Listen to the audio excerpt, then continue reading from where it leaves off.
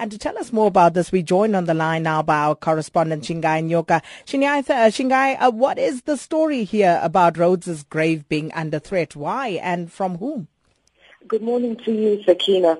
From what we understand over the last couple of days and as a direct reaction to what's happening in South Africa is that there has been a chorus from within members of ZANU-PF who are saying that Rhodes' grave needs to be removed from the Matopos Hills where he's lain since 1902 and that his remains should be shipped back to Britain where he came from.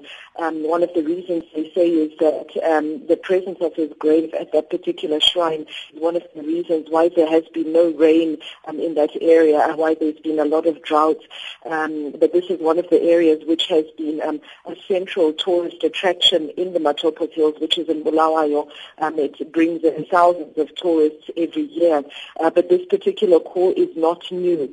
We've heard this for many years now from members of ZANU-PF who say that it's inappropriate that his grave should be allowed to remain in Zimbabwe given his legacy, a very negative legacy that they believe he left behind. Has there been any official response to this? And also, what's been the reaction of ordinary Zimbabweans to this particular move?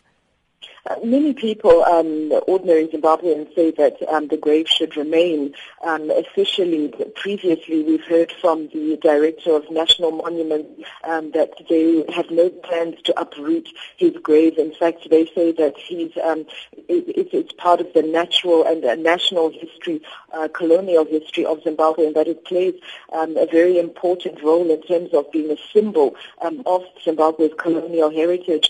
And more recently, President Robert Mugabe himself joked about this particular issue and said that Rhodes, in the time that he was here, never paid taxes, and that now that tourists are coming to pay to see his grave, especially from Britain, that this is now his chance to pay taxes by leaving this as a tourist heritage site. And so really at this stage it appears as if those voices are very much from the fringe of ZANU-PF, and within the party itself there are no intentions at this stage of removing his grave site.